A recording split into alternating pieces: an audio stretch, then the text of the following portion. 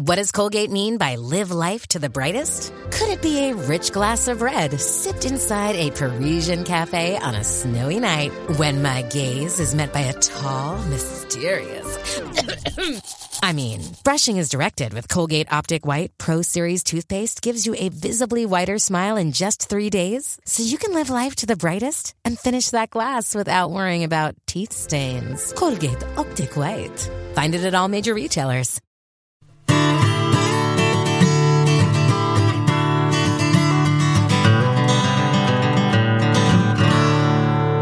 Hey everybody, this is Heidi St. John. Welcome to the Busy Mom Podcast. If you feel a little lift in my voice, it's because I am almost home. I've been on the road for almost 4.5 months away from our home in the Pacific Northwest. We have been literally coast to coast up here. And I just want to say how much I have appreciated meeting so many of you out on the road this season. We have been in Virginia, we've been in Cincinnati, we've been in Massachusetts, we've been in Florida. And we've stayed for several months in Chattanooga, and just wow. I'm going to give a shout out to my friends at Calvary Chapel in Chattanooga and just say thank you for hosting the Fearless Conference there. I have been blessed, and so has my husband, beyond measure. Just listening to what God is doing in your heart and listening to how you're growing and ways that God is strengthening you and encouraging you. For the times that we are facing right now. So thank you guys so much for your prayers and support, and just pray us home, would you? Because we're on our way home to Washington State, where I'm going to be finishing up a book, and I hope that you guys are going to be really blessed by that. So we got a lot of stuff going on in front of us, but the big travel season is winding down. And so thank you so much for your prayers. Several of you have asked about how you can help support the ministry that we are doing. This podcast is supported by monthly donations, and it would be a huge encouragement and a help to us if you would consider partnering with us. If this is a blessing to you, even just $10 a month, $15 a month, $20 a month, all of those little donations go a long way to helping us get this podcast up and out on the air to you. And it also helps us to create the resources that we can get out to you. So we really appreciate your financial support of Firmly Planted Family. We will link back to that in the show notes today. But if you are listening someplace besides my blog, you can find ways to support us at firmlyplantedfamily.org. My husband and I founded Firmly Planted Family as First Class Homeschool Ministries about 17 years ago with the goal in mind of supporting homeschooling families. And we're still doing that, but we have really shifted our focus to helping families become firmly planted in the rich soil of the Word of God. So that's really our heart, is to encourage and equip this generation of believers to be who God says they are. And we would surely appreciate your support. Also, if you're interested in bringing Fearless, which is the women's event that I do, to your neck of the woods, we would love to do that. You can reach me through my friend Dorinda Wilson, and she coordinates those events for me. And her email is Dorinda, Durenda, at thebusymom.com. If you've got podcast suggestions, we'd love to hear them. Or if you've got feedback at all, that we'd love to hear that. And you can email us, podcast@thebusymom.com. All right, today I want to talk about marriage, because you guys know that I have been married for going on 27 years, been hanging out with my amazing man for 28 years. And marriage, as wonderful as it is, marriage is hard.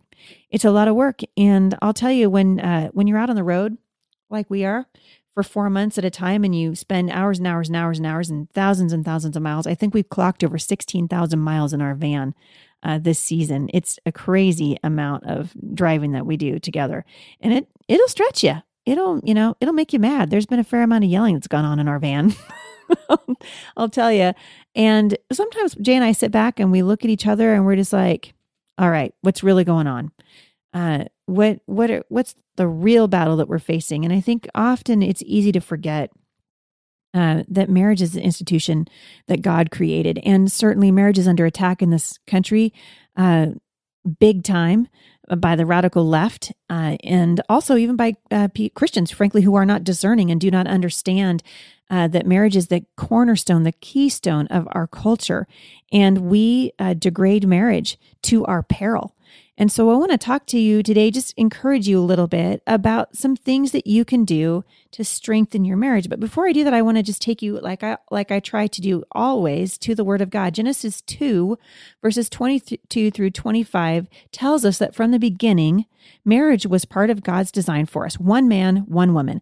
Then the Lord God made a man from the rib, and he brought her to the man. At last the man exclaimed, "This is bone of my bone and flesh of my flesh. She will be called woman because she was taken from a man." This explains why a man leaves his father and his mother and is joined to his wife, and the two are united into one. Now the man and his wife were both naked, and they felt no shame. Wow. So powerful reminder, people say that God doesn't care about marriage, but that's absolutely not the truth. In Hebrews 13, verse 4, it says, "Give honor to marriage and remain faithful to one another in marriage." Wow. So important. God warns us against sexual immorality and against adultery. It says God will surely judge people who are immoral and those who commit adultery. 1 Corinthians 7, verse 2, "Because there is so much sexual immorality, each man should have his own wife and each woman her own husband." Over and over and over again, God talks to us about the importance of marriage. And marriage is a permanent covenant for life. It's living together without the marriage covenant that is immoral. And people will say, well, that's just, your belief. And, I don't believe that. And, I'm always saying, it honestly doesn't matter what I believe. It only really matters what God says, because he's the one who, the Bible says, creates truth. And the Bible also says that we are without excuse as a people because we can look around us and see God's amazing creation. Every creature imaginable, every tree, every forest, every river, every ocean, all of these things created by our Creator. The Bible says that if we won't give him praise, even the rocks will cry out. God's truth has been made evidence to us through his creation in Romans 8, so that we are without excuse. So we know that marriage is God's institution. It was God's idea, that we are supposed to honor marriage, the Bible says, above all of our other earthly relationships. And so how can we protect our marriages in the culture today? Well, I've been thinking about this a little bit, and I wrote an article a couple of years ago now. I can't even believe it. When we celebrated our 25th wedding anniversary, I wrote it. I've been on the road too long. I wrote a blog post called 25 Ways to Stay Married for 25 Years. And I'm going to go off of that a little bit. So obviously there's 25 ways on here that you can encourage your marriage. So I'll link back to that today, and I hope that you'll go and see it. But the first thing that I wrote down was to take your vows seriously. So I think this has been something that we've really messed up on in the last 50 years for sure in this country. We say our vows, we kiss and people clap, but I wonder if we really know what we're doing when we say "I do." I kind of have a hunch that many who get married in this day and age don't. A vow is meant to be forever, until death do us part. And so it better be serious if we're even considering breaking a covenant like that. There are deal breakers, and I get it, but I'm not happy shouldn't be one of them, right? We need to learn to take our vows seriously. God said that, this is the reason that we leave our parents. We leave our parents to form a covenant relationship between us and another person and the living God. And God takes it seriously. If God takes it seriously, we should take it seriously too. So if you're struggling to keep your vows, can I just encourage you, get off the internet, right? Get off the internet, talk to somebody who's going to encourage you. Share your struggles. Don't keep them hidden, because we all have struggles, every single one of us. But I just want to encourage you to get help, because God meant for that vow to be forever. Now, I have to say this because we live in a broken world, but I'm not speaking to the woman right now who's suffering through an abusive relationship. I'm not saying that if your husband is beating you, then you need to stay. Absolutely not. That was never God's heart. It was never his commandment. If you have a husband that is, you are terrified of, and he is hurting you or hurting your children, then absolutely, call the police, call your pastor, do whatever you have to. But people will say, well, that's God's intent. It is not his intent. And it's all over the Bible how God intends for a husband to treat his wife. God said that a husband is to love his wife like Christ loved the church, and Christ gave his life for the church. All right. The second thing that you can do to protect your marriage is just to expect adversity. Expect it. In truth, you guys, the battle lines were drawn the day you said for better or for worse. The moment you said "I do," the battle lines were drawn. And we need to look at whatever comes at us as sort of an us against the world, right? So if you expect the worst and hang on to the better when it comes, you'll be better for it. You'll be better for it because there's something really precious. And my husband and I have often talked about this. We do it a lot out on the road. And sometimes I think maybe one of the hardest things about being gone for so long from our home is that we get homesick, but we don't have a whole lot of alone time. We don't have a lot of time to just sit back and, do a little self-evaluation or even have a little bit of quiet time. And we have to fight for it out here. And I think it's a good reminder for when we get back home, we take it for granted. And some of you guys are taking it for granted. This, that, your lives are going all right now and adversity won't come. But the time to prepare for adversity is before it hits you, not when it hits you. We want to be ready for it. We do that by keeping the lines of communication open between a husband and wife, to be ready all the time, to defend each other, to love each other. We want to have relationships that are trustworthy. I want my husband to trust me. I want to be the best reason for him to come home after work. I want him to think of me as the best reason to come home early, not to be, that he's like dreading that he's going to come home to his nagging, annoying wife. And sometimes he has come home to a nagging, annoying wife. But I'll tell you what, you guys, a bowl of cereal or filet mignon is all the same when it's served with love and grace and affection. And I think sometimes in this age of sort of Pinterest perfect moms, and you heard me talk to my friend Jill Savage a few weeks ago about no more perfect moms. I think it's no more perfect marriages, right? We need to expect adversity and just be committed to it. I could take this blog post, probably I could do this this podcast for the next 2.5 hours and talk about, my whole list of 25 things, 25 ways to stay married for 25 years. But I want to hit on one more, maybe two, but for sure one more thing. I want to encourage you to enjoy each other, to have babies together. You guys know how I feel about that, right? Jay and I have 7 kids, and they've made our lives richer, and they've made our lives louder. That's true. But man, I'll tell you what, there's something precious about having a family. And the culture today says, it's not that big of a deal. Children are such a burden. You know what God says? God says children are a blessing. Now, I'm not telling you, go out there and have 16 kids. That's not my point. I'm just saying, look at children the way God looks at them. He said that they're a blessing, not a burden. He said that you're blessed when your quiver is full. Now, I don't know what your quiver looks like. We had 7 and my quiver was done.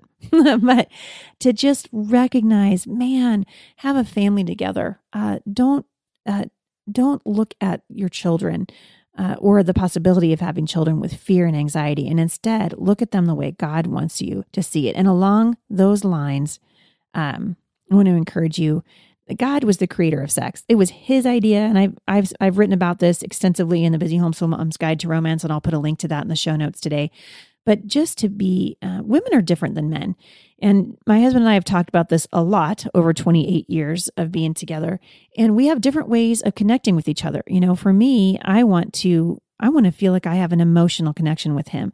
It's hard for me to just sort of yield my body to him, to his need for sex, if I don't feel like we've been connecting on an emotional level. But the funny thing about that is, he's the opposite of me. Like he has a hard time connecting to me emotionally without that physical connection and without that physical release. And you guys know I grew up in the 80s, and Pat Benatar said it best. She said, "Stop using sex as a weapon." And I think women do that, right? we were too young in the 80s to understand what that song meant when we first heard it. But there comes a time when we figure it out. And some of you listening to this, that's what you're doing. You're withholding sex from your spouse because you feel like that's you're going to get their attention that way. And you probably will get their attention that way, but it won't be anything that helps you. And it's not going to help your marriage. So I want to encourage you, look at your family life together. Look at your marriage, the vow, take it seriously.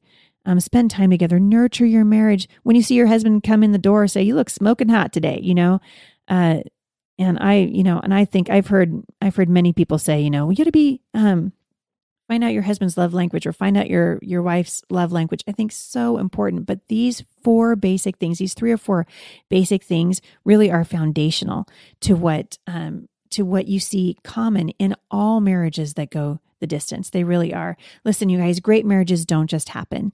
They're nurtured and protected. They start with love and longing, and then they go the distance through dedication and sticky resolve. Your marriage is worth investing in. I'll see you back here next time. For more encouragement, visit me online at thebusymom.com.